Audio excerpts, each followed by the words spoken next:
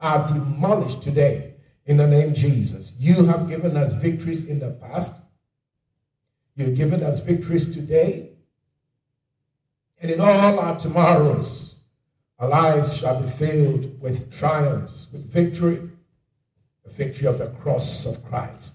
The victory of the crucifixion of Jesus. Thank you for making us heirs of God and join us with Christ. Thank you for making us more than conquerors through Jesus Christ, our Lord and our Savior.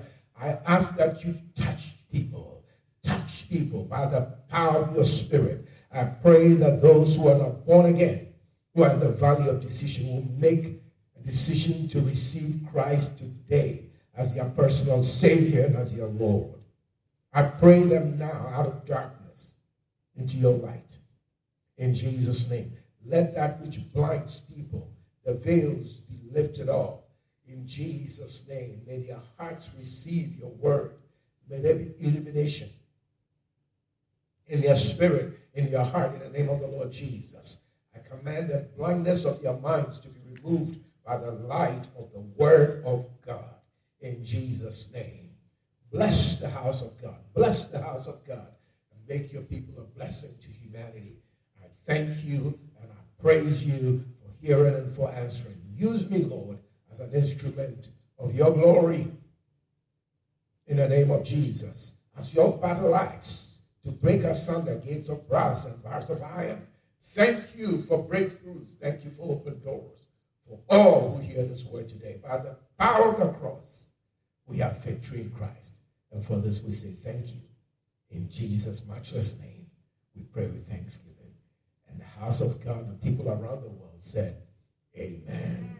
Amen. God bless you. God bless you richly. Praise the Lord. Welcome to our True Light broadcast, World Missions Ministries. I'm Pastor Anthony Turkson, and it's my joy and pleasure to share with you today God's holy word. Amen. I've been teaching a series on wisdom, and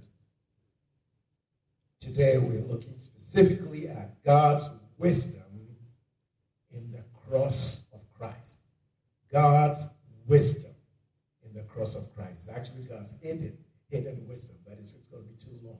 So God's wisdom in the cross. But we're looking at the wisdom of God that was hidden in the cross of Christ. Amen. Praise God. And why actually is this so important? Because without the cross, we have no salvation. Without the cross of Jesus, there is no salvation. I want you to come with me to 1 Corinthians chapter 1. 1 Corinthians chapter 1. And this is going to help us just see from the very onset that we need to know this message. We need to know about the cross of Christ. So 1 Corinthians chapter 1 from verse 17 to 24. 1 Corinthians 1, 17. For Christ sent me not to baptize, Paul is speaking, but to preach the gospel.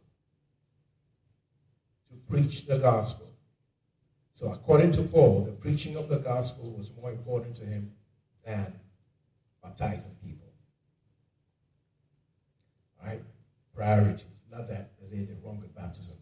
Water baptism following salvation is good to do.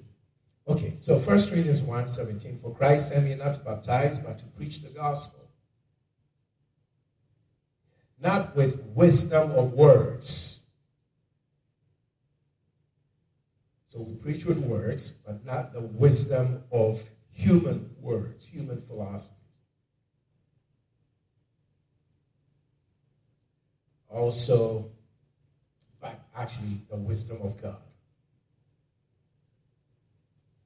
It says, otherwise, the cross of Christ would be made of no effect.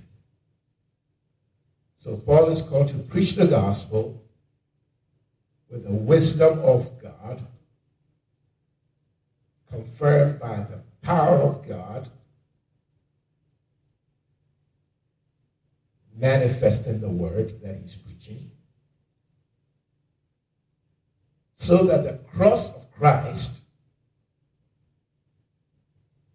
would be made effective, effectual, dynamic in its operation. So what he's saying right there is this: the cross of Christ has an impact, it has an effect. Right? Look at it again. Let the Bible just speak to us. Verse 17. 1 Corinthians 1:17. For Christ sent me not to baptize, but to preach the gospel, not with wisdom of words. Otherwise, the cross of Christ should be made of none effect. So if the cross of Christ should not be made of none effect, it should be made of what? It should be effective. Amen. So there is power in the preaching of the cross of Christ.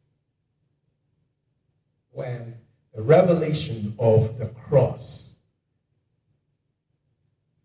is given to the human heart, something happens. There is transformation, there is change. So today, as you are receiving God's word, things will happen in the spirit realm. There will be an impact made on your heart, in your life. There will be change, there will be transformation.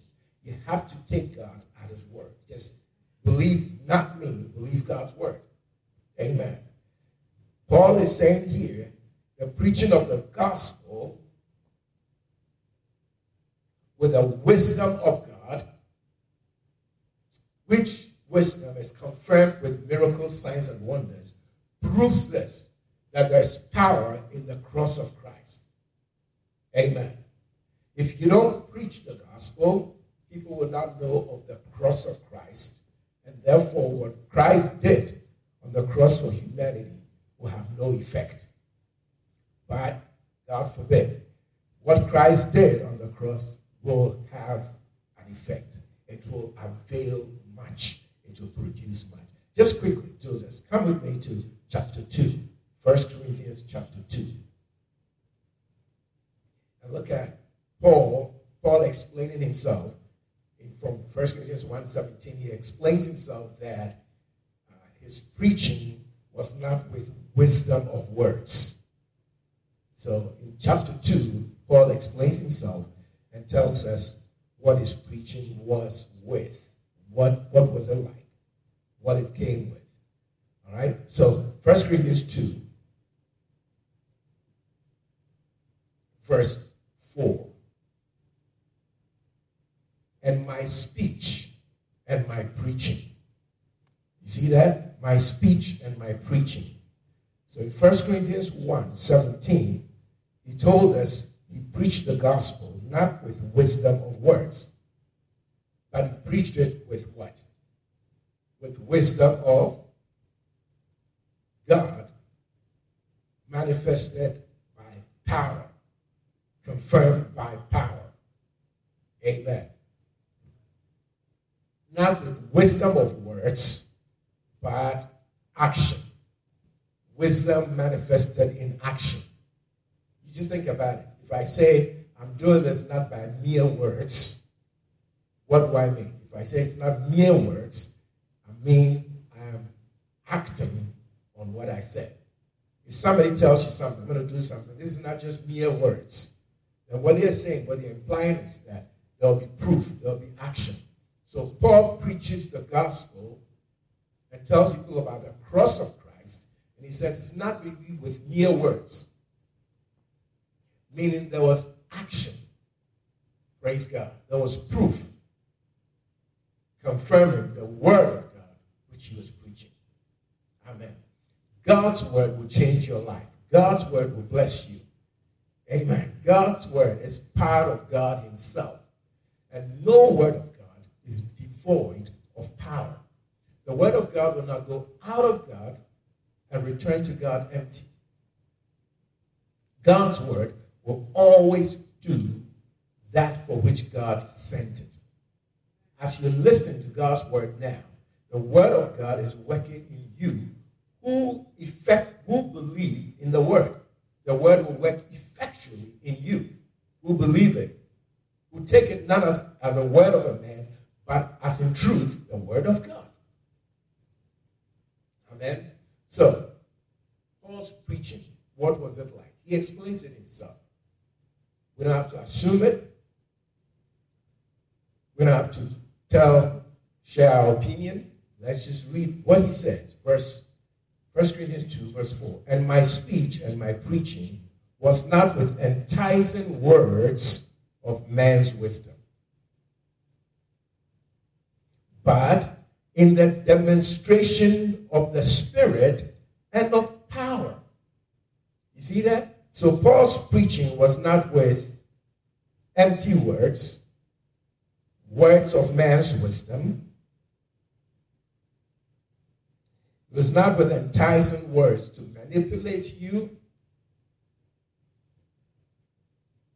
but it was God's wisdom.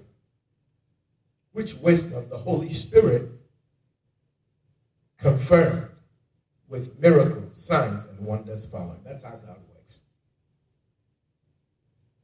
Here he gives us the reason why God did that. Paul preached the cross of Christ. He preached the wisdom of God. And God confirmed it with demonstrations of the Holy Spirit and with power. For what reason? Why? So that people will follow Paul? No. So your faith will be in your prophet, your pastor? No. Which is often what we have today. That's just, it's wrong. It's messed up. Look at why. Why did God do this? Verse 5. Let the Bible speak to us. 1 Corinthians 2, verse 5. So that your faith should not stand in the wisdom of men, but in the power of God. Amen. So why does God confirm the preaching of the cross, the preaching of the gospel, the preaching of his wisdom to people? Why does he confirm it with signs and wonders, with the demonstration of the Spirit and of power? Why does he do that? He does it so that your faith may be in God. But often, what happens today is that people's attention gets drawn to the man of God or the woman of God, the bishop or the archbishop or this great person. That's not how Christianity is supposed to be. Christianity is not centered on your pastor. It's not on me. Christianity is Christ-centered. It's centered on Christ. The name is Christianity, Christ. It's after Christ. We got the name because unbelievers saw believers who acted like the Messiah, like the Christ. In Acts 11, verse 26, it says that they were first called Christians in Antioch. Amen. Let me just confirm that, just quickly.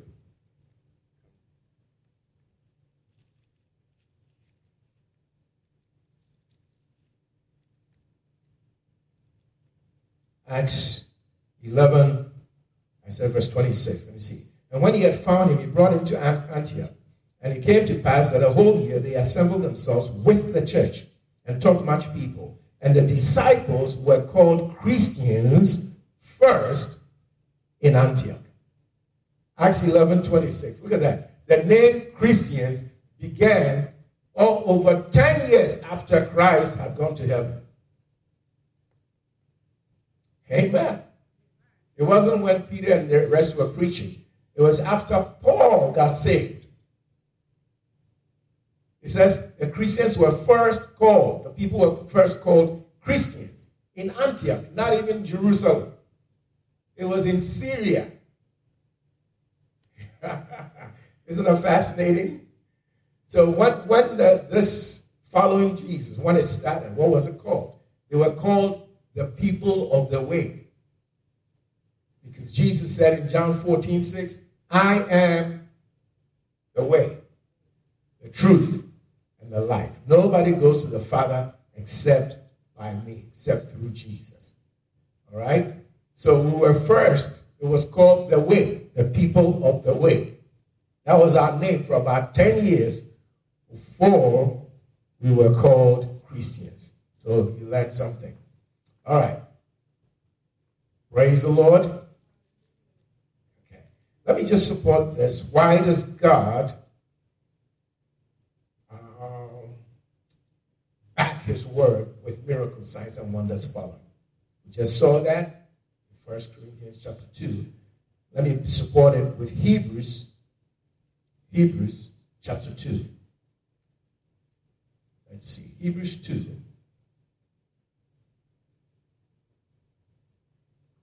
And verse 4 it is. Verse 4. God also bearing them witness, both with what? Signs and wonders, and with divers miracles and gifts of the Holy Ghost, the Holy Spirit, according to his own will.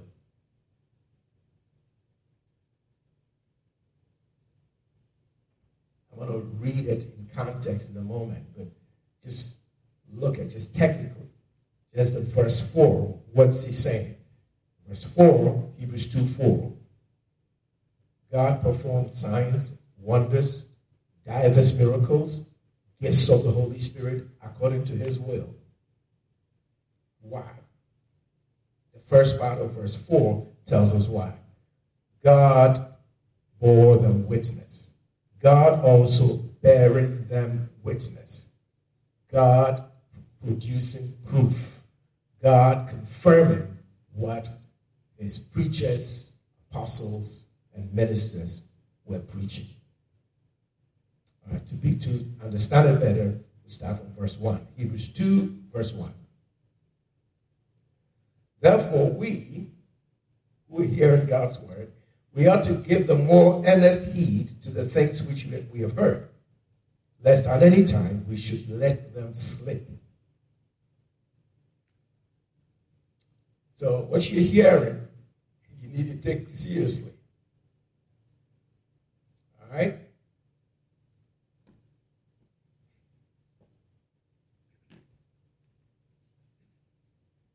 Sometimes I'm actually not sure when to say some of these things and how to challenge believers to just dare to be different from what is popular and stick with the Word of God.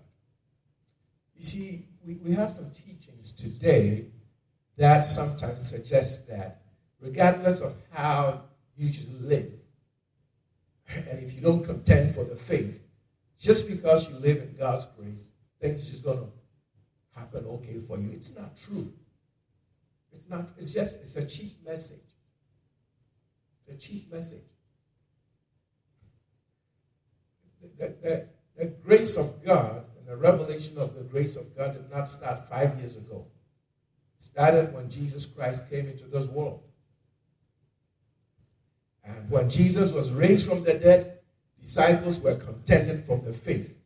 Since then, it is a cheap message of grace that you just tell people, just because you live in grace, God's just going to take care of it. You don't have to pray. God's just going to take care of it. You don't have to bind and cast things out. That's just a cheap message. It's not the gospel. Sometimes it's so hard to teach it to them because it's not popular. People switch off. They don't want to hear that. They just want you to tell them something sweet. It's just going to be all right. It's going to be all right. No, it's not going to be all right if you just sit there and take what the devil is doing. You have to take authority over the enemy and rebuke him in Jesus' name. According to Mark 16, we have to cast out demons. So if demons are messing up with your life, and you just sit there and say, well, I live in the period of grace, God's just going to watch over me, and you don't cast the demons out, listen, it's not going to go well. If a pastor, you just listen to people who teach you just one aspect of grace, and you're not walking in authority, you will be defeated, even though you're born again. Listen, right here, he says, verse 2, Hebrews 2, verse 1. Hebrews 2 verse 1. Therefore we ought to give the more earnest heed. Not even give heed. Give the more earnest heed. It's just like if you are at work and your boss comes in and says, pay particular attention to this. You will do that at work. But when you come to church and I read the same scripture, pay particular attention, you're like, oh no, pastor's putting me under condemnation. No, it's not condemnation. God's talking to you. You need to pay attention. Amen. It's like preach the gospel. Go into the whole world and preach the gospel. Well, I live under grace. God's going to save them anyway. No, they don't get saved until we preach. How will they hear if there's nobody preaching to them? And how's the preacher going to go unless the preacher is sent out? And sometimes if you don't have the money to go, you just can't go. You can't go. It takes money to buy a microphone, buy a camera. Somebody has to leave their home, make time to set everything up. Things just don't happen because 10 years ago you started hearing about grace. It's a cheap message. Grace started when Jesus Christ came into this world.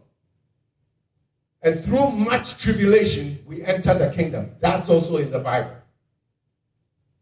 They went everywhere preaching the gospel. God confirming the word. God working with them.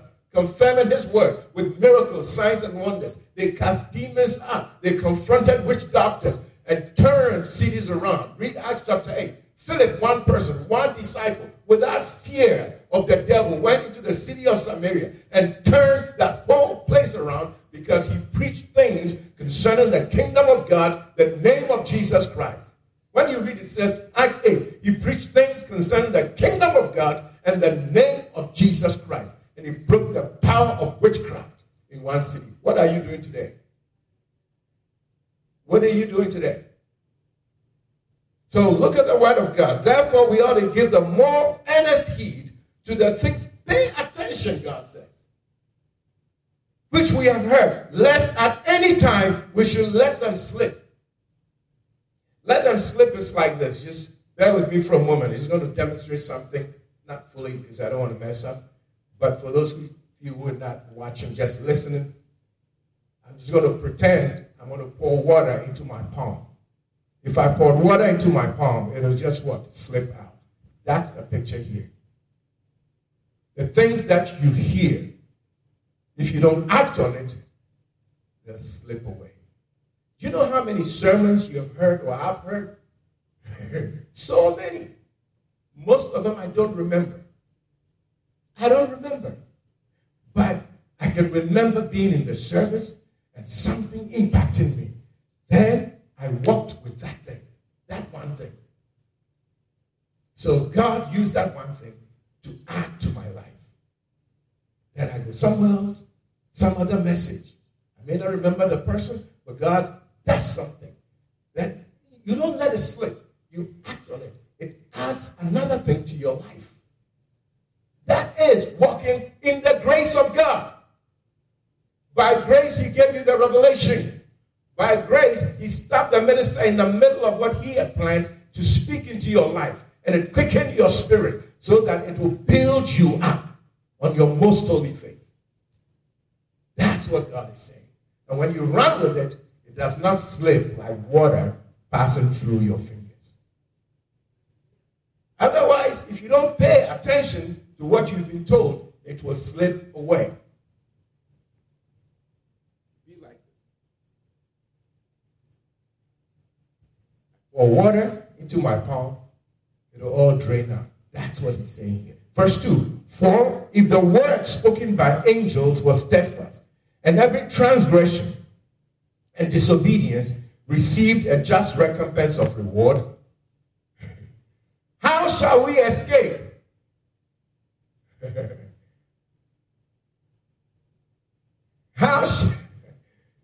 God help us, Jesus. Today the teaching is that Jesus was judged for you, so it doesn't matter what you do, you will not be judged. That's a lie. Jesus was judged for us so that Adam's sin will be taken care of. That's done. You don't have to pay for that. It is paid in full. That's finished. Amen. But as we walk with God, the Bible says, if we confess our sins, he is faithful and just to forgive us and cleanse us from all unrighteousness. So if God says that, then that means he's making a provision so that you don't stay in sin, but you confess it, and God deals with it and irons the creases out of your life, removes the blemishes and the spots. Let me tell you, we have spots, we have blemishes, and God is dealing with that by his word and his spirit. Amen. Don't let anybody tell you that just because you live in grace, we don't confess sin when we commit sin anymore. That's a lie. It's not biblical. I know it's not popular today. You don't get a crowd if you don't teach these things. And that's a problem with the church. But I would rather continue to teach the word. Because God is the one who judges us. Amen. Why would he give you an advocate if there's no job, advocacy job that he has to do for you?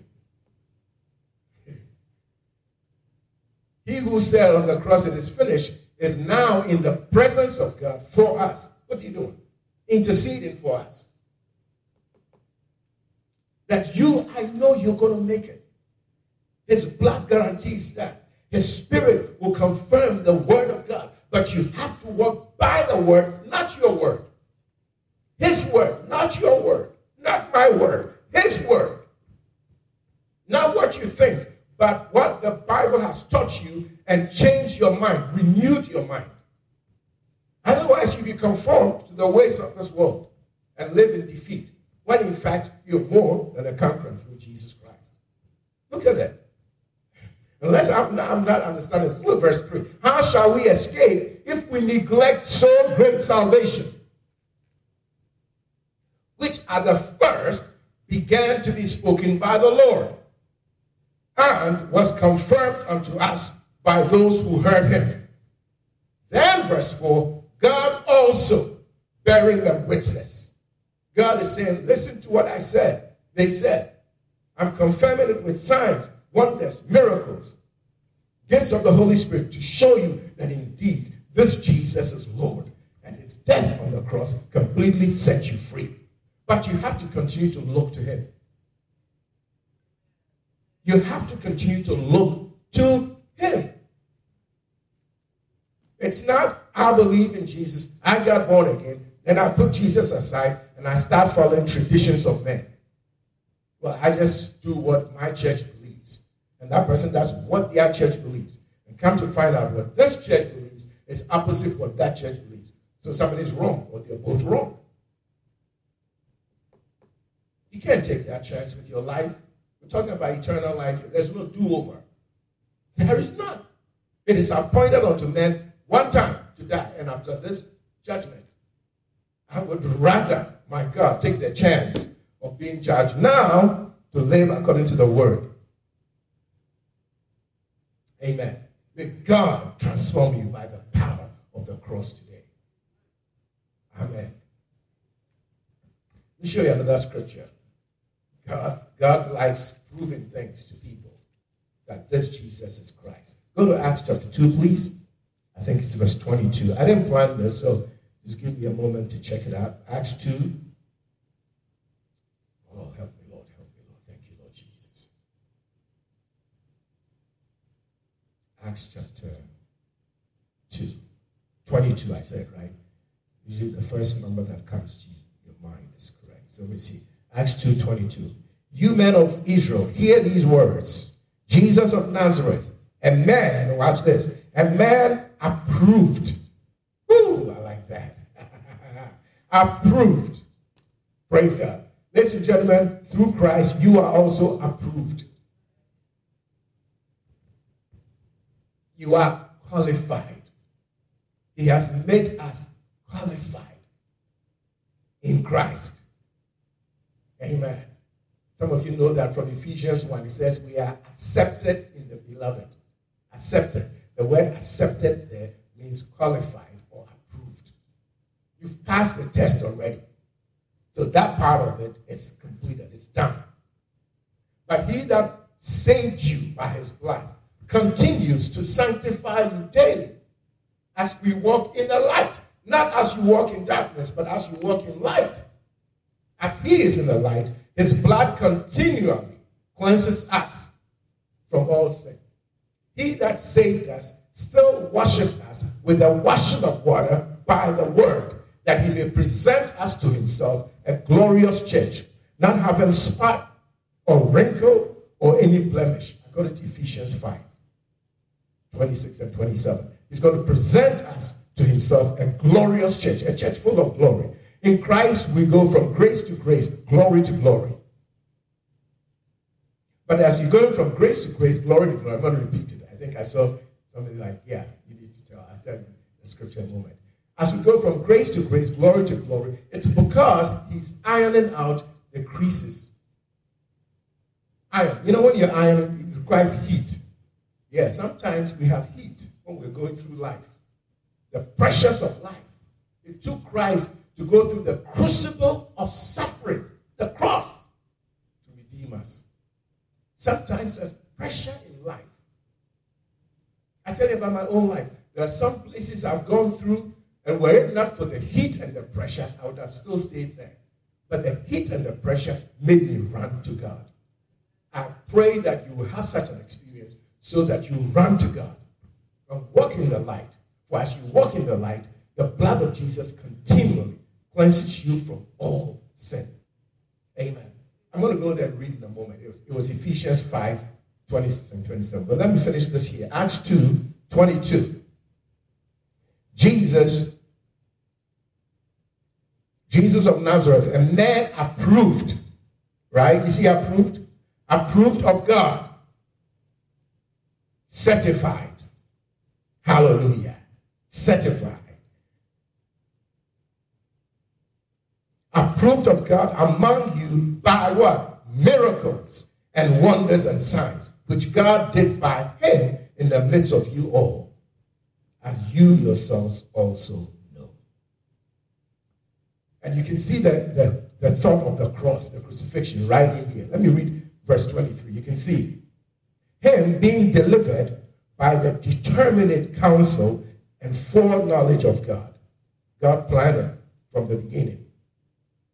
You have taken, and by wicked hands have what? Tell me. Have what? By wicked hands have what? Crucified and slain. You see the cross? God hid his wisdom in the cross. God was like this. If you go ahead and crucify Jesus, that's how I'm going to redeem people. If you crucify Jesus, that's how I'm going to remove their curses. If you crucify Jesus, that's how I'm going to heal them. If you crucify Jesus, that's how I'm going to save them from sin. If you crucify Jesus, Satan, if you crucify Jesus, that's how I'm going to put the people above you. Hallelujah. This is what we have to be taught from the word of God. The crucifixion sets you free from curses. So stop listening to pastors who are telling you that you have generational curses. The crucifixion sets you free from curses. You have to meditate on what the crucifixion did for you. The crucifixion removed curses. It removed death, the power of death over your life. Please write them down. The crucifixion removed the power of death, number one. Number two, the crucifixion removed the power of what? Curses. Amen. Are you getting this? Then number three, the crucifixion healed you of diseases. Number four, the crucifixion gave you elevation. It gave you elevation. That is, it put you above. Now you are seated in heavenly places. Number five, the crucifixion gave you authority over the devil. Now the devil is under your feet. Praise God. All right, I gave you five. Help me. Let's go. What did I say? Number one, the crucifixion delivered you from death. One. Two, the crucifixion delivered you from what? Curses. Amen. What was three? The crucifixion brought you healing. Number four, the crucifixion elevated you. Then five, the crucifixion put the devil under your feet, you are free. There is no altar, ancestral altar, that is more powerful than the power of the cross. Hallelujah. Then number 6, the crucifixion gives you life and life more abundantly. I will show it to you from scripture. The crucifixion gives you what? Life and life more abundantly. You know that from John 10 verse 10. The devil, the thief, in that case is the devil, comes to steal, kill, and destroy. But Jesus says, I came that you may have life and life more abundantly, right? Okay, I'm going to show you how the crucifixion gives you life and you continue to have life. How does that work? It's because God said this.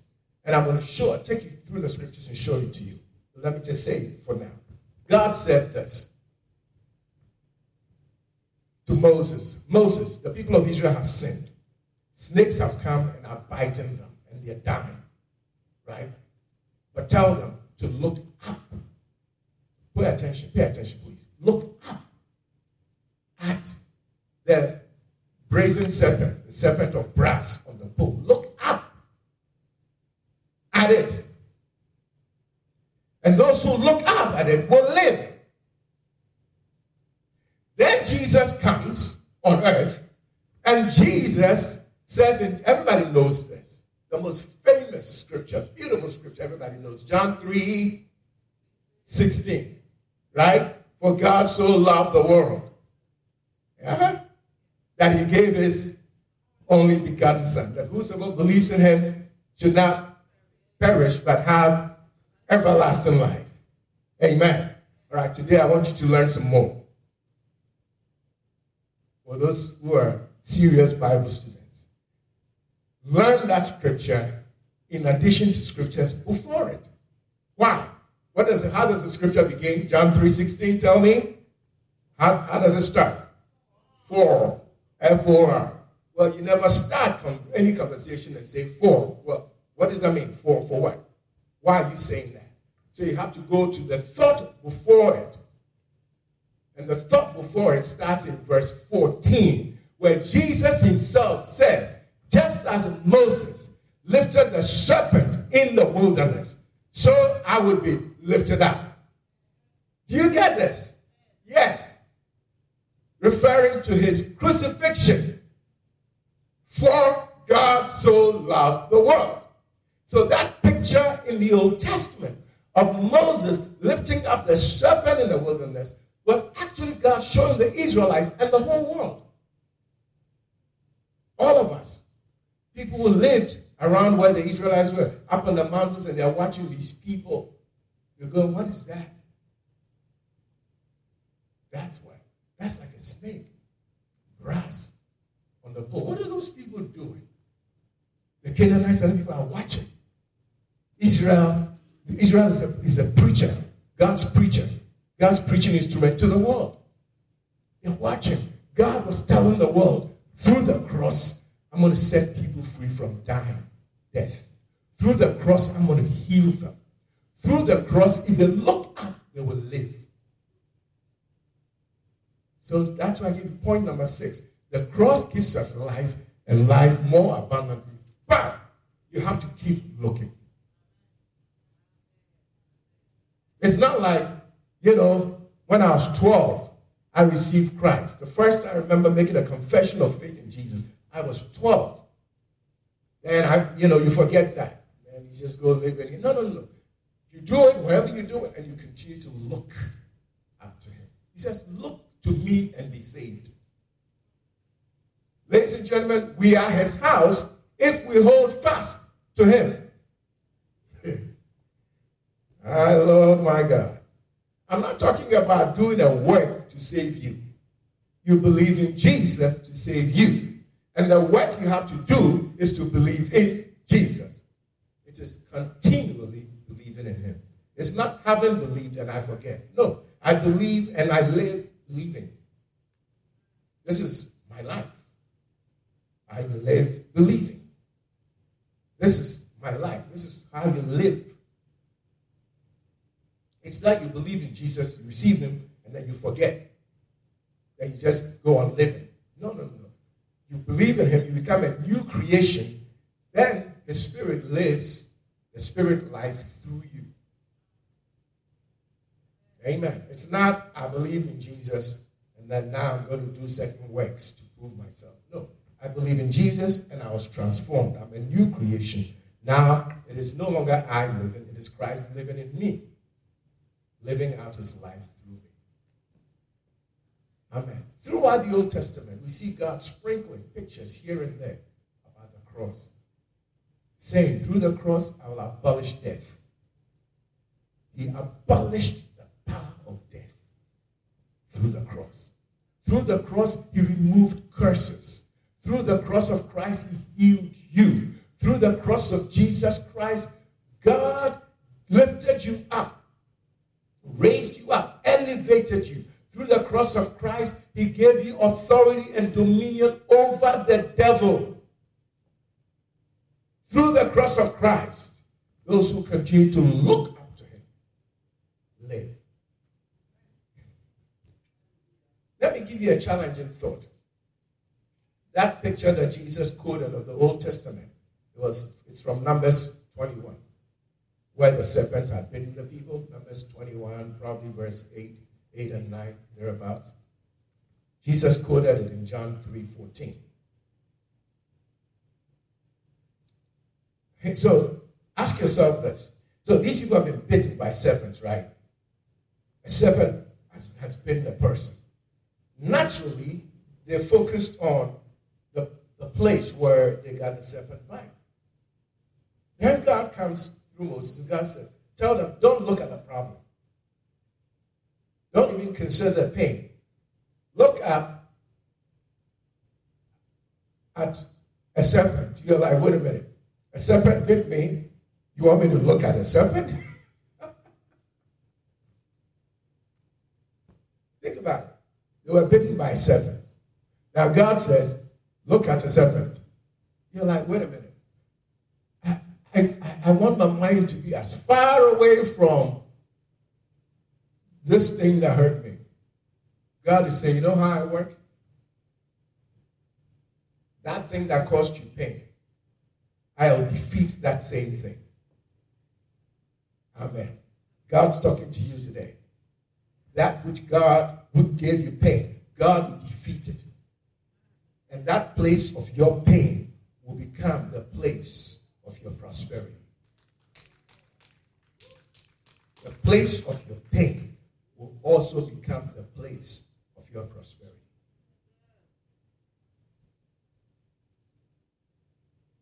What the devil sent to bite you, God is going to turn things around and use that as your message to the world. You can tell me or anybody, been there, done that, and I've overcome. Look at me now. May this be your story in Jesus' name. The place of your pain will become the place of your prosperity. There are people in life who have experienced horrible pain, and that pain has been turned into their purpose. That's your purpose. To let people know you don't have to suffer this pain. I was there. Look at me. What God has done. He'll do the same for you. Oh, yes.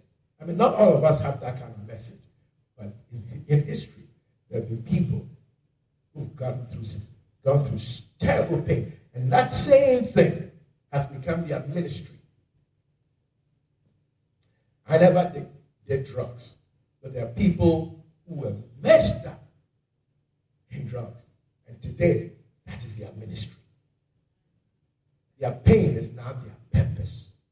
The source of their pain has become, God has turned it around and made it the source of their purpose. We need to understand that whatever is come against you, God will deal with that thing. That same thing, in that same place, and give you victory over it. So serpents bit them, and God says, look at the serpent.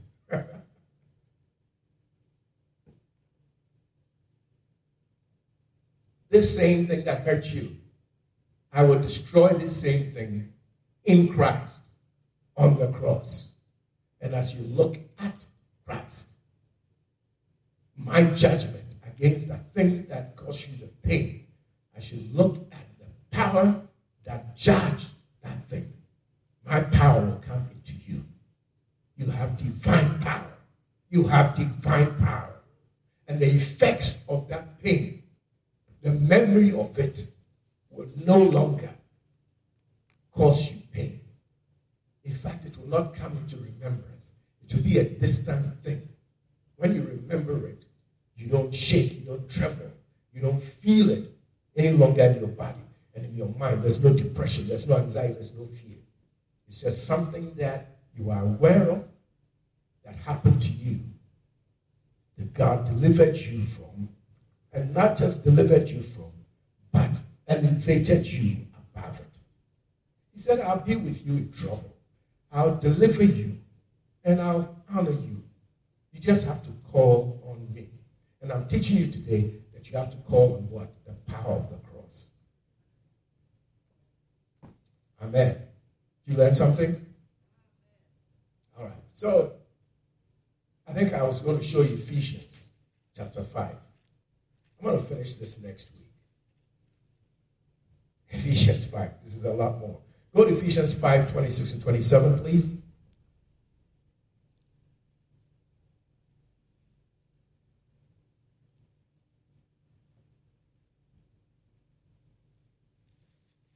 Ephesians 5, 26. Talking about Jesus. I'm going to read from 25. What I want is 26 and 27. It's going to read better if I start from 25. Husbands, love your wives, even as Christ also loved the church and gave himself for it. So talking about Christ, his love for the church. He gave himself for us on the cross. God so loved us, he gave Jesus. Jesus, in grace, gave himself up. Verse 26, so that what? 26, Ephesians 5:26, so that he might sanctify and cleanse it with what? The washing of water by the word. How does he sanctify you? By the wash. He washes you with his word. You're not sanctified by the scarf on your head. You're not sanctified by the robe you wear. You're not sanctified if you wear earrings or no earrings. In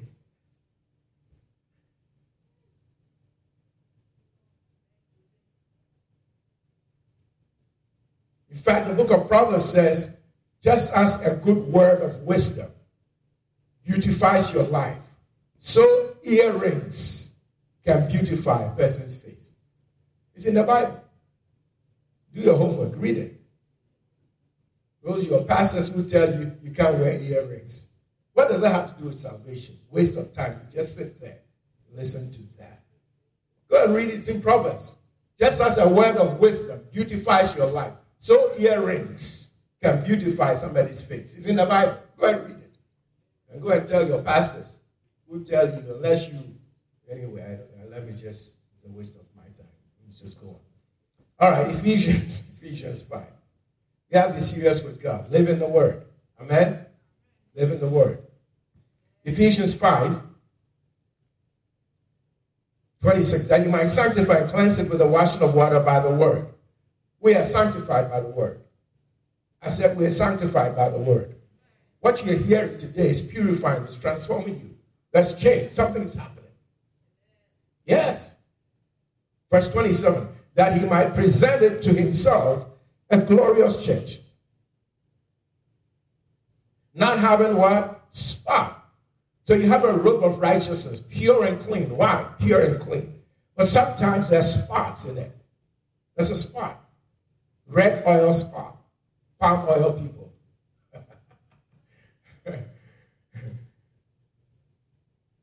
Coffee stain. Some of you still have cigarette stains. Oh, the smell of it. Well, the word of God will sanctify you. And you have victory over nicotine. Don't be afraid. This is not condemnation. Don't worry about it. The word will deal with it. And your lungs will be free. Amen. Come on, receive the deliverance in Jesus' name. The word is setting you free from nicotine. In Jesus' name. Your liver is getting healed from alcoholism. You are being set free in Jesus' name. Some of you get depressed, and on Friday night, can't wait to get home and start your alcohol binge, whatever, party by yourself. Depressed. You are loose, child of God, in Jesus' name. Amen. I said you're loosed in Jesus' name. Oh, Pastor, you're putting me under condemnation. I live in grace. Yes, you live in grace. Amen. And this is the grace of God setting you free from the power of alcohol in Jesus' name. And the power of nicotine in Jesus' name. It doesn't make you unholy. You are still holy because the word that sanctifies you. But what I'm teaching you is so that you be healthy, so you can serve God with this temple in health, with long life. I said you are delivered from cirrhosis of your liver in Jesus' name. Your liver is cleansed in the name of the Lord Jesus Christ. Ladies and gentlemen, you have to learn some of these things. People perish for lack of knowledge. Sometimes you have to learn certain foods to eat that will purify your liver. Drive the excess fattiness in the liver out. Yes, he says God has given plants that can drive out, suck out the excess, a fatty liver. Suck it out. Yes. So go and read about it. Amen. Get your body strong. Get your body healed. Praise God. Last week Sunday, after I preached, I was very excited. I had a great time. Wonderful time. Then I'm dizzy after service. So anyway, I go home and get something to eat, and I get rest. And when I woke up, the dizziness was gone. And later on, I was thinking about it. I was like, let me see what I did not do. And I was like, okay. First mistake was I didn't have much sleep Saturday night. Then the second one, I didn't eat anything. Usually, that's a little bit of my personal problem. I don't eat before service. And I've been doing this since my 20s. But my body, and it don't judge me now, I live by faith, not by sight. I'm going to live to 120. I believe all that. But my body has been walking on earth for 60 years, not 20 years. So my body is no longer 20. So what I used to do, go and preach without eating, now my body is 60. Did not sleep Saturday night. You're praying, preparing, and all that. Then you don't eat. Then I come here and I'm jumping and all over the place having a good time. And when I'm having a good time, I forget, all this. Then I thought to myself, yes. So I thank God for the Keith. I went back, I watched the video. I'm watching myself. What did I do wrong and all that? And I realized I didn't even take a sip of water last.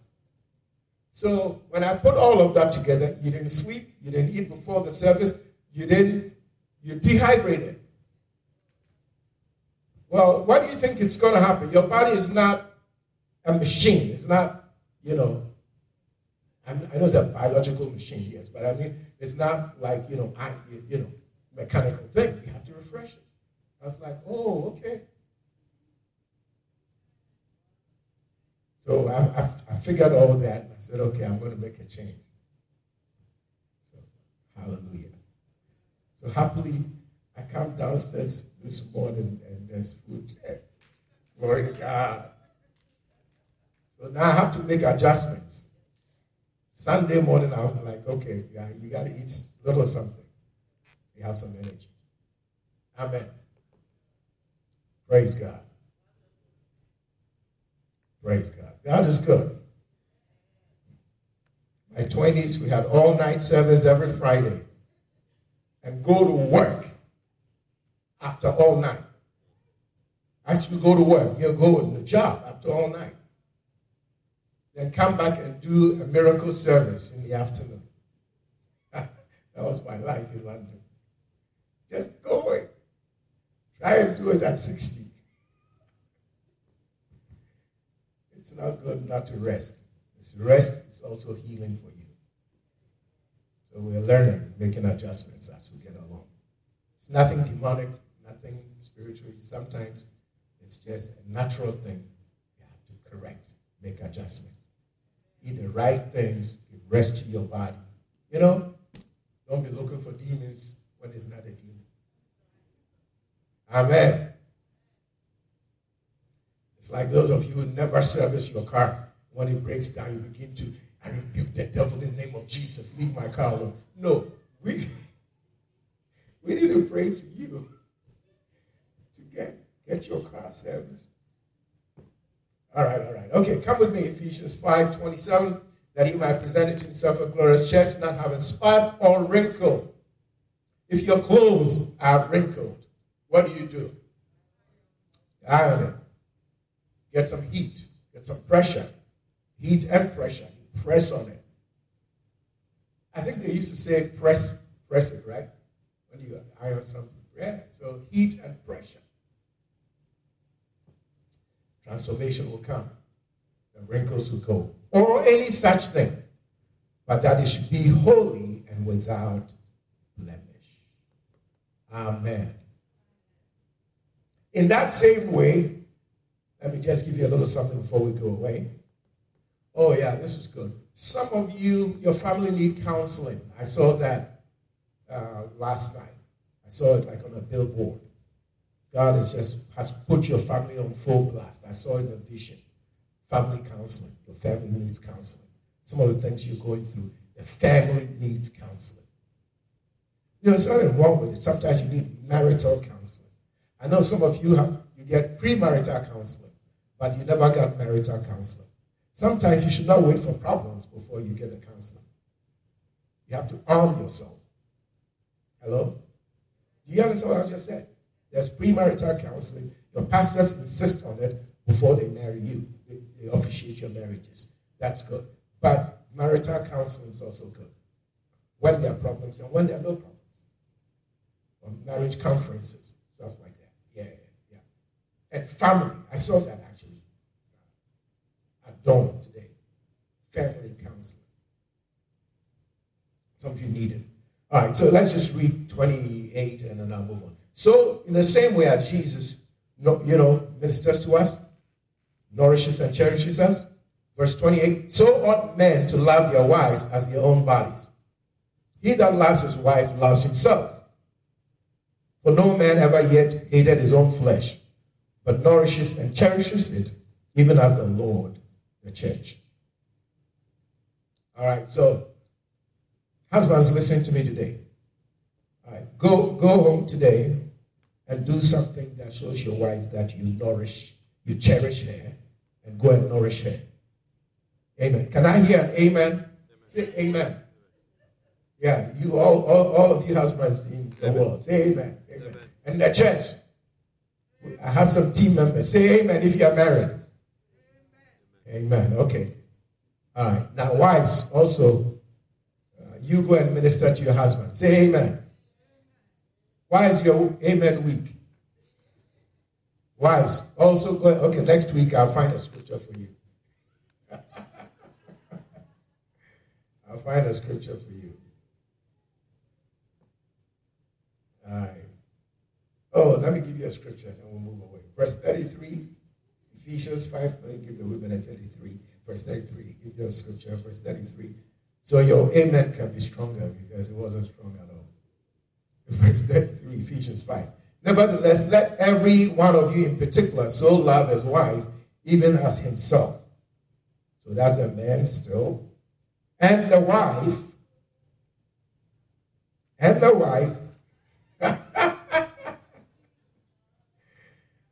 excuse me, Elder Kofi, I just saw your wife smile. and the wife, see that she reverence or respects or honors her husband. So wives, see to it that you respect, reverence, and honor your husband. This is not for all women. This is just for wives. I repeat, women out there in the world, this is not for all women. This is for women who are married. You have a responsibility. God's not going to do this for you. You have to do this for you. For yourself, for your peace, for your marriage. You have to see to it that you reverence. Reverence means respect. It means honor. Amen. By the way, this is going to be one of the most challenging areas of your own life as a wife.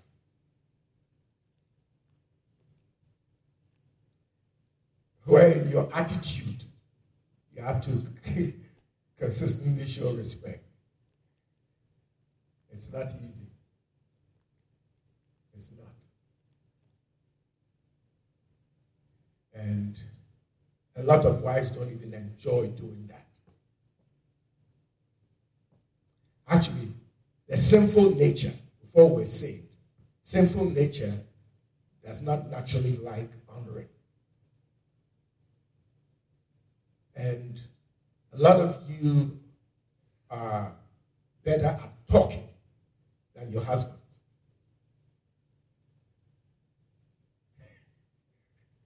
At communicating, yes. So learn to bite your tongue. Your first mother missed it over here. She did not honor her husband, Adam. When the snake came to talk to her, she should have said, I defer to my husband, who was first given the rules concerning what you're talking about. Excuse me, Mr. Snake, what you're talking to me about? The one that God talked to you about is him. Go and talk to him. Leave me out. She didn't do it. She's like, Adam, sit over there. Snake, talk to me. Yes, that's what happened. She did not submit. She did not subject herself to it. Caused some problems. Okay. Done with that? Go and do your family counseling. Amen. All right. So the cross, I've actually given you all the points that I had. Let me now walk you through the scriptures and show them to you. So you want to come to John 3:14. I already mentioned all these. Now we're going to walk it through so you see for yourself. So John 3:14. This is Jesus talking about the cross. Are you there? Those of you with me in church, the team. All right. John 3:14. And as Moses lifted up the serpent in the wilderness, even so must the Son of Man be lifted up. So Jesus is saying what Moses did was actually about himself. Right? Just as Moses did, so must I do. Hello, we get it? Why did Moses lift up the serpent? Because it's a picture of Jesus being lifted up. To what end? What was God's objective? Beyond what had just happened to the Israelites, what was God doing behind the scenes? What more was God doing that people were not aware of, that even the Israelites themselves were not aware of? It was so that, verse 15, that whosoever believes in him, Jesus, should not perish, but have eternal life. So the snake on the pole was equal to Christ on the pole, or Christ on the cross, to bring what? Eternal life. Verse 16, for God so loved the world. So the snake on the pole was for God so loved the world. You catch that? Verse 16 is based on verse 14 of John 3.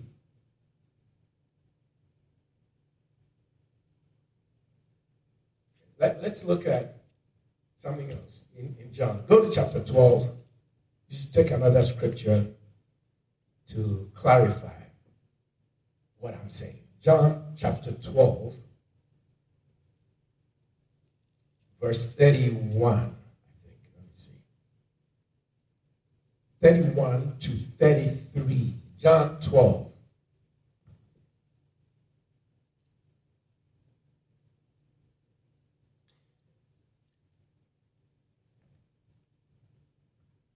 All right, everybody at home, you have it? John 12, 31. Now, this is the judgment of this world. Now shall the prince of this world be cast out. The prince of this world here refers to the devil, not Jesus. Because notice, that prince is being cast out. Well, it wasn't Jesus who was cast out. It's the devil. The word judgment here in verse 31 is crisis. In fact, from the Greek, krisis. K-R-I-S-I-S. K. That's the Greek. In English, obviously, C.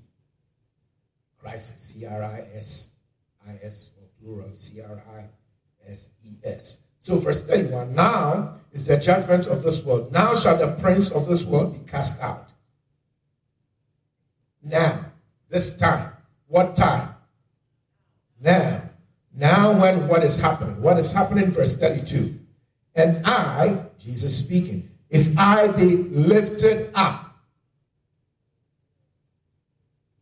from the earth, will draw all men unto me.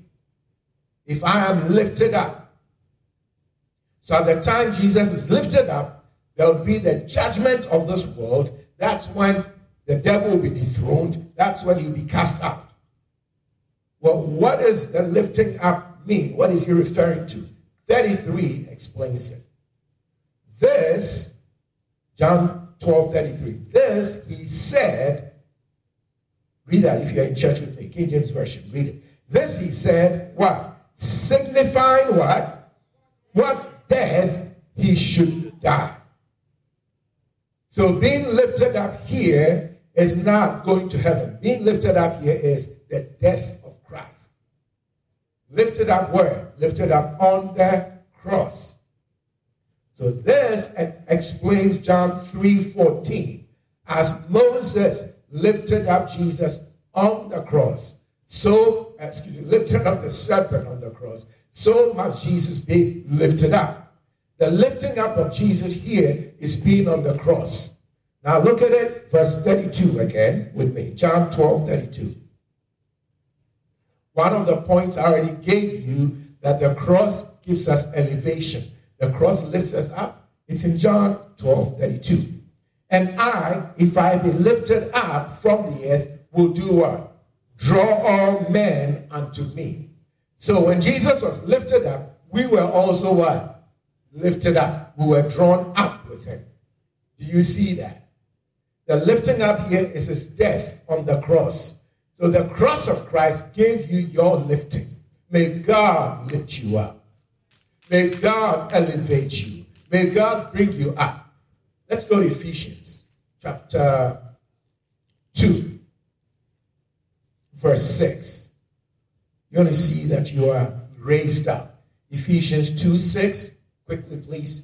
Ephesians 2:6. As you're finding it, I'm going to start from verse 4. I just read from 4. What I want is verse 6. But I read from verse 4. Ephesians 2:4. But God, who is rich in mercy, for his great love, wherewith he loved us, even when we were dead in sins, has what? Quickened us. Quicken means made alive. Quickened us together with Christ. By grace you are saved. You didn't save yourself, he saved us. It's his favor. It's a gift. Verse 6 is what I want. Ephesians 2:6. And has what? Raised us up together. So when Jesus said, when I'm lifted up, I will draw men. You see, he has raised us up together with Christ and made us sit together in heavenly places in Christ Jesus. The cross gave you elevation. The cross made you sit high. Now you're looking low on the devil. He's under your feet. Everybody sees this. This is where you're seated. Your life is not in the ocean. Marine spirits are not dominating you. Your life is not in the grave. Your life is not in the cave. You are seated in heavenly places in Christ Jesus. Somebody say hallelujah. Please look at chapter 1, Ephesians 1. Still on where we are seated. Ephesians 1. It's right there, so, I know there's a lot of scriptures, but we are in one book. Ephesians 1. Now look at verse 19. Ephesians 1:19. What is the exceeding greatness of his power toward us who believe, according to the working of his mighty power, which he wrought or executed in Christ, when he raised him from the dead. Didn't we just read that we were raised together with him? We were crucified with Christ. We were buried with Christ. We are risen with Christ. Seated with Christ.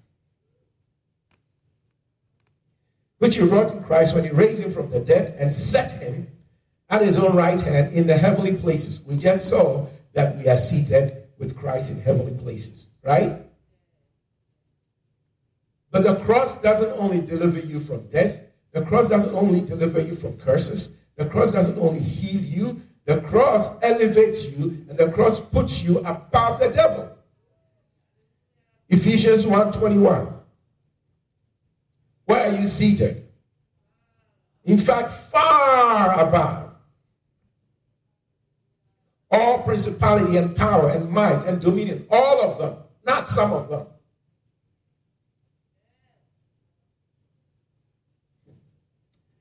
Far above all principality and power and might and dominion, every name that is named, not only in this world, but also in that which is to come.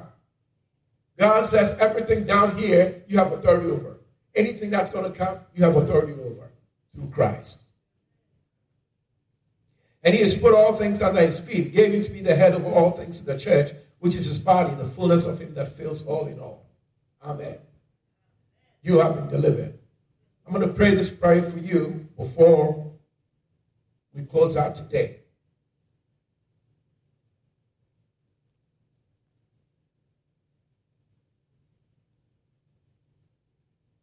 On Wednesday night into Thursday, God showed me, I've never seen anything like this before. I was shocked. I saw a flying snake. I was like, wait a minute. Why is a snake flying? Birds fly. Snake flying.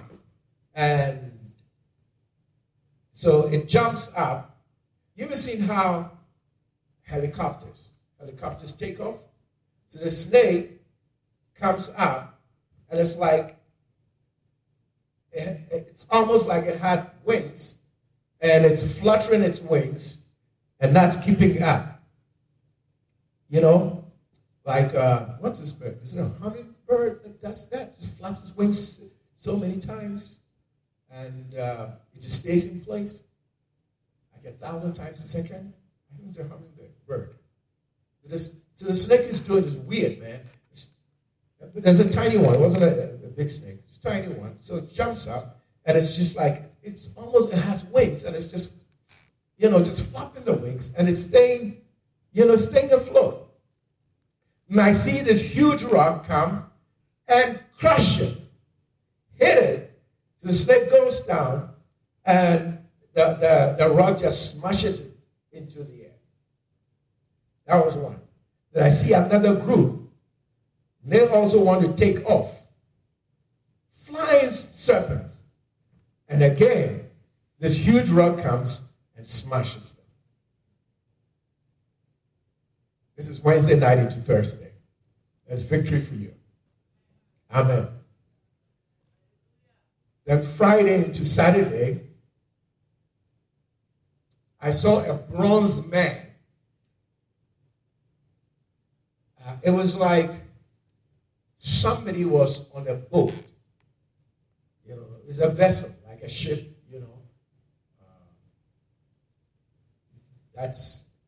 can give me a yacht if you want. I'll take it. But that's on my field. It's not I don't have a lot of experience, so I don't know exactly how to explain it. But there's like a ship, and you are inside. You know how if you look at a ship, like a yacht or a ship, there's a body part where people stay inside, and then between the body part and the side of the ship, there's, I don't know whether it's called a galley, but there's a walkway. Am I making sense? Like you got a vessel, and there's a walkway. You can walk around the ship, and in the middle is where people sleep. Does that make sense? Okay. So where you sleep, I see the people inside come under attack. And a bronze man, an angel, comes with a sword. This is very beautiful, actually. Just, because I'm watching the vision, I'm concerned. Like, they're asleep, they don't know. And these demons, these things are going to attack them. And I see just one angel, and he's bronze. Just shining bronze, and he has the sword. And you ever see a pole vaulter? High jump, but the other one, pole vault. They have this long, I don't know what they call it, the pole, and you're running and you're sticking the ground, and you just elevate yourself, propel yourself. Okay, so the sword was like a very long one, and this angel just sticks the sword on the ground, and the sword just keeps sliding, and that's how it just drove all these demons away. It's like, it was just beautiful, man. So beautiful. I was like, ooh, hallelujah. So anyway, I prayed, and I was like, Lord, flying serpent. I think I've seen this thing in Scripture, flying serpent. The Lord said, yeah, they have flying serpents. Isaiah chapter 30, I looked it up. Oh, verse 6.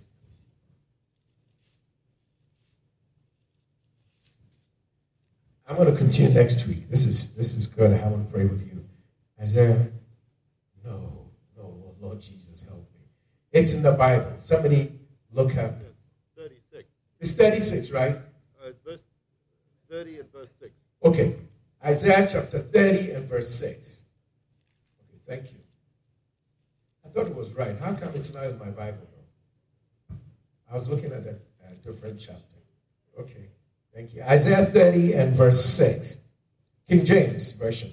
The burden of the beasts of the south unto the land of trouble and anguish. From whence come the young and old lion, the viper and fiery flying serpent?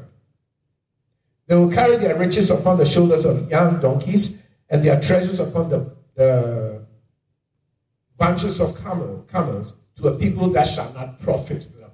Well, God showed me that which would take your profit away, he has crushed with a rock. That's Jesus. God has crushed the flying serpent that would have stolen your profit, whatever that profit represents. God has crushed it. I saw it in a vision. And I said, Lord, flying serpent, it's strange to me. I actually never really thought of serpents flying. That was disturbing me. So my spirit is searching, and I was like, no, I have seen a scripture about a flying serpent. Amen. And the Lord said to me, yes, I spoke about that through my prophet Isaiah. So thank you for the reference. Yeah. Amen. And by the way, there are angels who are bronze. Ezekiel 40 verse 3. Can you quickly check that for me? Ezekiel 40 verse 3. And then we'll pray. If it's correct. Ezekiel 40, there's an angel that's bronze. Or Daniel also saw Daniel 10. I want to pray. Somebody check Ezekiel 40, verse 6 for me. Let me see Daniel 10, maybe verse 16. Very quickly. Sometimes when you introduce something that's new to people, if you don't give them scriptures, they get all disturbed. They're like, what is this guy saying? So,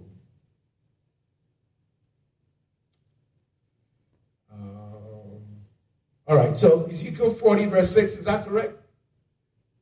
Verse 3, Ezekiel 40, verse 3, there's a bronze-looking angel. So forget about the pictures that you've seen on, or the movies you see, the paintings of angels. Ezekiel 40, verse 3, what does it say? Is that correct? Ezekiel 40, verse 3? Yeah. All right, there's a bronze angel, bronze-looking angel. That man in Ezekiel 40, verse 3, that man was bronze. Somebody just shouted out to me. I wish I had the screen. Can you just read it to me, please? Ezekiel 40, verse 3.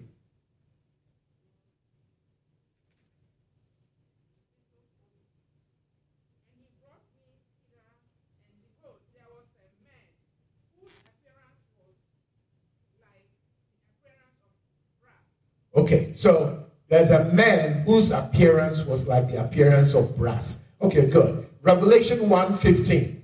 Revelation 1:15. Did somebody check Daniel for me? I'm telling you, these things are in the Bible. I saw a bronze man with a sword driving out demons that had come to attack somebody, people who were on a boat, on a ship, who were sleeping. I saw this, and now I'm seeing in the scriptures, God is confirming. John saw Jesus in Revelation 1, verse 15, and he said his feet was like bronze. Is it 1:15? Let's go. Yeah. Revelation 1:15. Jesus was seen. His feet was like fine brass. That's Revelation 1:15. A third scripture is Daniel 10, I think it's verse 16. Minister Eddie, somebody confirm that for me. It's thereabouts. At least I've given you two today. That's good enough for me. But Daniel also saw that. So I'm not the only person who has seen an angel, bronze-looking angel. And this bronze-looking angel came with a sword, and he was like striking these demons off this ship. They could not come to where the people were sleeping on the ship inside. Amen. I want to pray for you today. All right. Finally, we end with Numbers 21. Talked about it a number of times today. The cross is seen in Numbers 21. And that starts with verse 5. All right? The core scripture is verses 8 and 9. I already mentioned it. Jesus quoted, as Moses lifted up the serpent, he must be lifted up. I showed you that that's the cross. And we saw 6 things the cross does for us. One was what? It removes what? Death. Yes? 2, the cross removes curses. Amen. He was made a curse for us. Curse is anybody who is crucified, so that the blessing of Abraham might come on us. Right? Galatians 3:13 and 14. So we see that. Then by his stripes we are healed. On the cross we are healed. So the cross gives us healing. The cross gives us elevation. Then the cross positions us far above the devil. Right? Then we have to keep looking up at him, to him, for more life and life more abundantly. Listen, gentlemen, I don't know where you are in your life, but whatever you're asking God for, he's giving you more. Yes. You see this here in Numbers 21, verse 5. And the people spoke against Moses, against God and against Moses. Wherefore have you brought us up out of Egypt to die in the wilderness? For there's no bread, neither is there any water. Our soul hates this light bread. Please be careful of your confessions, because what you say, you will eat. You will have what you say.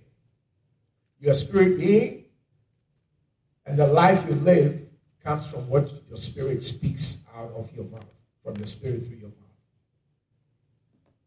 That's how spirits impact this world, through speech. Life and death are in the power of the tongue. So be careful what you say. Verse 6, and the Lord sent fiery serpents among the people, and they bit the people. A lot of the people died. Actually, what was happening here is that Satan was coming after them already, and God's presence was stopping him. Then they speak negative things that open the door for what Satan wanted to do to happen to them. It's not the God who brought the serpents. They spoke serpent words. God's presence was stopping the serpent, stopping the devil. But they opened the door. You get that? Okay. It's not what God caused. God allowed it because they called into being what they wanted through what they were speaking. I'll continue next week. We're going to see that when they spoke negatively, in Numbers 14, God said, what you have said in my ears, that's what I'll do to you. So be careful what you say. Repent if you say the wrong thing. Take it back. Amen? That is why even in the natural, we have to apologize to one another. Confess your faults one to another. You have to take it back so the devil can't use those words. Amen? So you have to be kind in your words. Amen. Don't say the wrong things one to another. Praise God.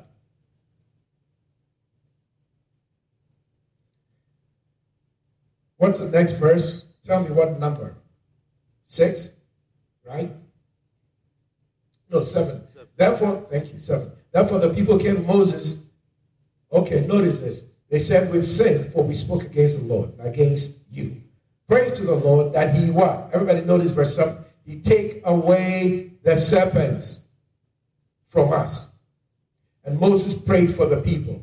What did the people ask for? Take away the serpents. Everybody notice. What did they ask for? Take away the serpents. So if you have a problem, you say, Lord, take away this problem. Amen. You get it? But don't stop there. You see how good God is? All the people asked for here was, Lord, take the serpents away. The Lord takes the serpents away, but he gives them more. Amen. In Christ, we are free from sin and all the effects of sin. God gives us more. May God give to you exceeding, abundantly, above all you are praying for, by the power of his Spirit, in Jesus' name. Come on, people, look at it. It says, verse 8, and the Lord said to Moses, make a fiery serpent, or a serpent of brass. Set it upon a pole. The pole is a cross. And it shall come to pass that everyone that is bitten, when he looks upon it, shall what? Live. Look to Jesus and live.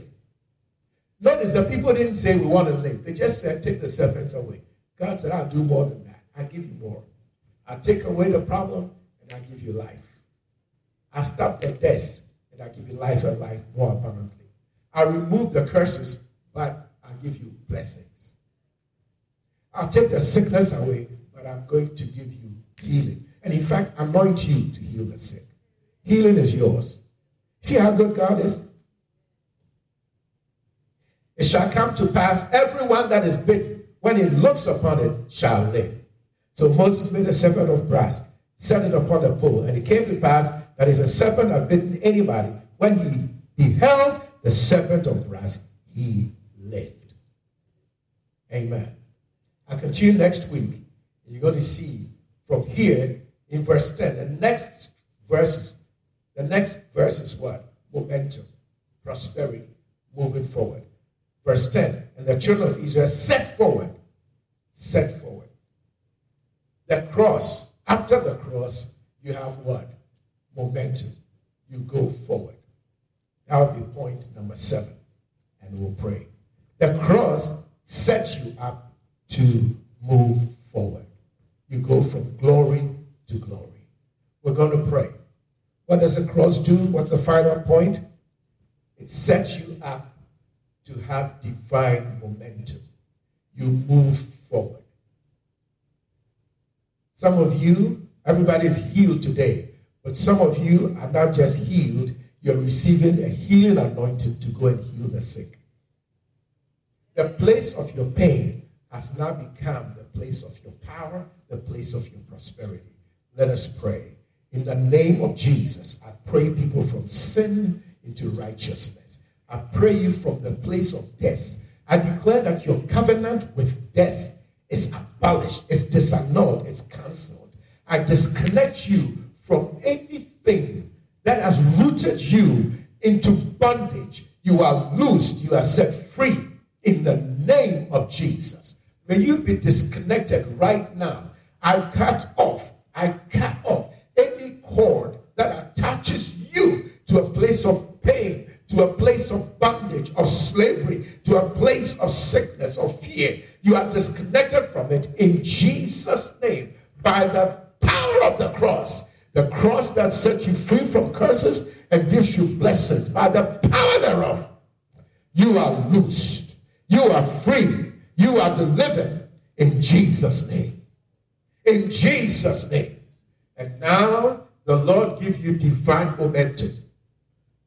May the anointing that came upon Elijah, that caused him to run faster than a chariot, may this self-same anointing, the power of God's Spirit, come upon you. Those who have received Jesus, born again, now receive the power of the Holy Spirit. Receive the power of the Holy Spirit. And everybody who already has the power of the Holy Spirit, receive a new anointing, fresh oil.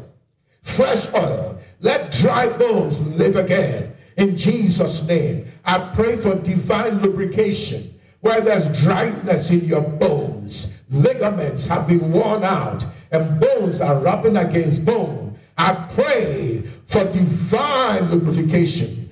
Divine lubrication. In the name of Jesus Christ, let the oil of God, fresh oil, come into you, heal you, nourish you in Jesus' name. The same Lord who cherishes the church and nourishes the church, nourish you right now by the oil of the Spirit in Jesus' name. Healing be healed. Receive the balm of Gilead, the ointment of Gilead, so that healing will manifest. Father, work signs, work miracles and wonders in the lives of your people. In Jesus' name. Death is abolished. I pray for long life for you in Jesus' mighty name. Now receive a healing anointing and go forth and set the captives free. In the name of Jesus. From the cross, we are set up to move forward, to have divine momentum, to go from glory to glory, grace upon grace. Receive the anointing of God that propels you forward in the name of Jesus. May you be fast forwarded by God, zoom ahead by the Lord God, that as Elijah ran faster than a chariot, you run faster than those who went ahead of you. Now, let it be, let it be, let it be. In Jesus' name, in Jesus' name. Begin to thank God right now. All over the world, wherever you are, right here in the United States, right here in the sanctuary, everywhere you are watching us, Ghana, London, all over the world, begin to thank God. Thank God. Thank God. If you receive Jesus Christ as Lord and Savior today, say, thank you, Lord, for saving me with the blood of Jesus. Thank you, Lord Jesus, that the cross of Christ saved me. I believe in your death on the cross and your resurrection. I am saved. I am sanctified. Thank you. Those of you who received the baptism with the Holy Spirit, say, thank you for giving me power. Thank you for giving me power. And begin to thank God and praise Him. Praise Him right now. Praise Him in your language. Praise Him in new languages. In the name of the Lord Jesus. Makatori bienda sabaya. Praise the Lord now. Pray in the Spirit. Mando librekata saya. In your home. Maruza bantu librikato zeya. Larina mandulu santo beta luribikando beya. Zibi anteri anturi antari bikando lobrose. Aitali bikato zanto leberikaturi andaya. I give you praise. I give you thanks. In the name of Jesus. Thank you, Lord. Thank you, Lord. Thank you, Lord. Thank you, Lord. Thank you, Lord. And Father, I give you thanks and praise that whatever your people have asked you for, As we've seen in Scripture today, you're giving them more than they asked. Thank you. Thank you. People of God, the Spirit of the Lord ministered that to me before I came today. And the Spirit is quickening that to me again to emphasize to you that whatever you ask God for, God is giving you more than it. Please receive it. Please receive it. Just be settled in your spirit. Be at a place of peace. They asked for God to take away the serpents. God did that, but then God healed them. God said, look up to Jesus, and you'll live. God placed them above their enemies. Do you see that? I see God giving you more. Please take it. I'll minister some more next Sunday, but take it today. It's important to take it today. What you are anxious about and worried about, that you pray. God said to me before I came today to let you know He's giving you more. He's giving you more. Oh, He's giving you more. Hallelujah. Come on, people give praise to God. Thank Him for giving you more. Giving you more. Giving you more. Oh, hallelujah. And now to Him who is able to do exceeding abundantly above all that we ask for and even think about, dream of. To Him be glory and praise in our lives, in World Missions Ministries, in the body of Christ, in your life, in your nation, your family, families that need counsel, that need healing. May God do more than you prayed for, than you asked for. By the power of His Spirit, yokes are destroyed, burdens removed. In the name of Jesus, strongholds demolished. In Jesus' mighty name. Miracles, signs, wonders, follow this word today. In Jesus' name, the Lord give you more. Make you a blessing to humanity. Thank you. I thank you, Father, that you came as the angel of God. That bronze man you showed me. Thank you that you came and you destroyed by the sword of the Spirit all the demonic attacks that had come against God's people. Thank you. Thank you for sending the angel of the Lord to drive away those demonic attacks in Jesus' name. Thank you also, God, rock of our salvation, for releasing the rock in whom we trust to crush the fiery, flying serpents. Hallelujah. I give you praise. And now the blessings of God that make rich, to which God adds no sorrow, rest and abide upon you. In Jesus' name. In Jesus' name. All serpents speaking against you, all legal troubles are squashed, and victory has come.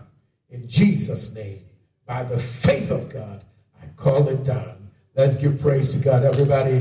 Give praise to God. Give praise to God. Give praise to God. Come on, people, all the world over, give praise to God.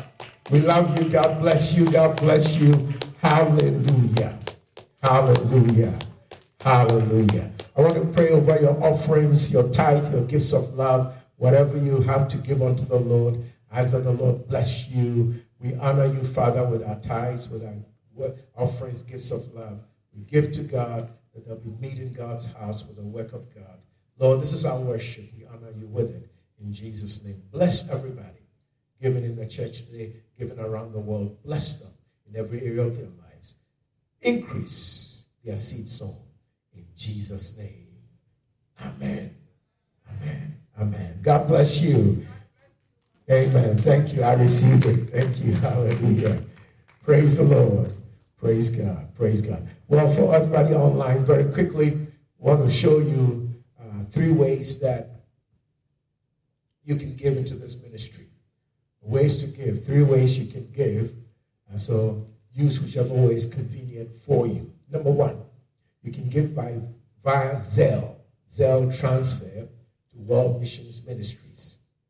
The phone number for Zelle transfer is 571-234-2387. I repeat, the phone number for Zelle transfer, 571-234-2387. The second way is via PayPal. Just go online to wmmchurch.org. wmmchurch.org.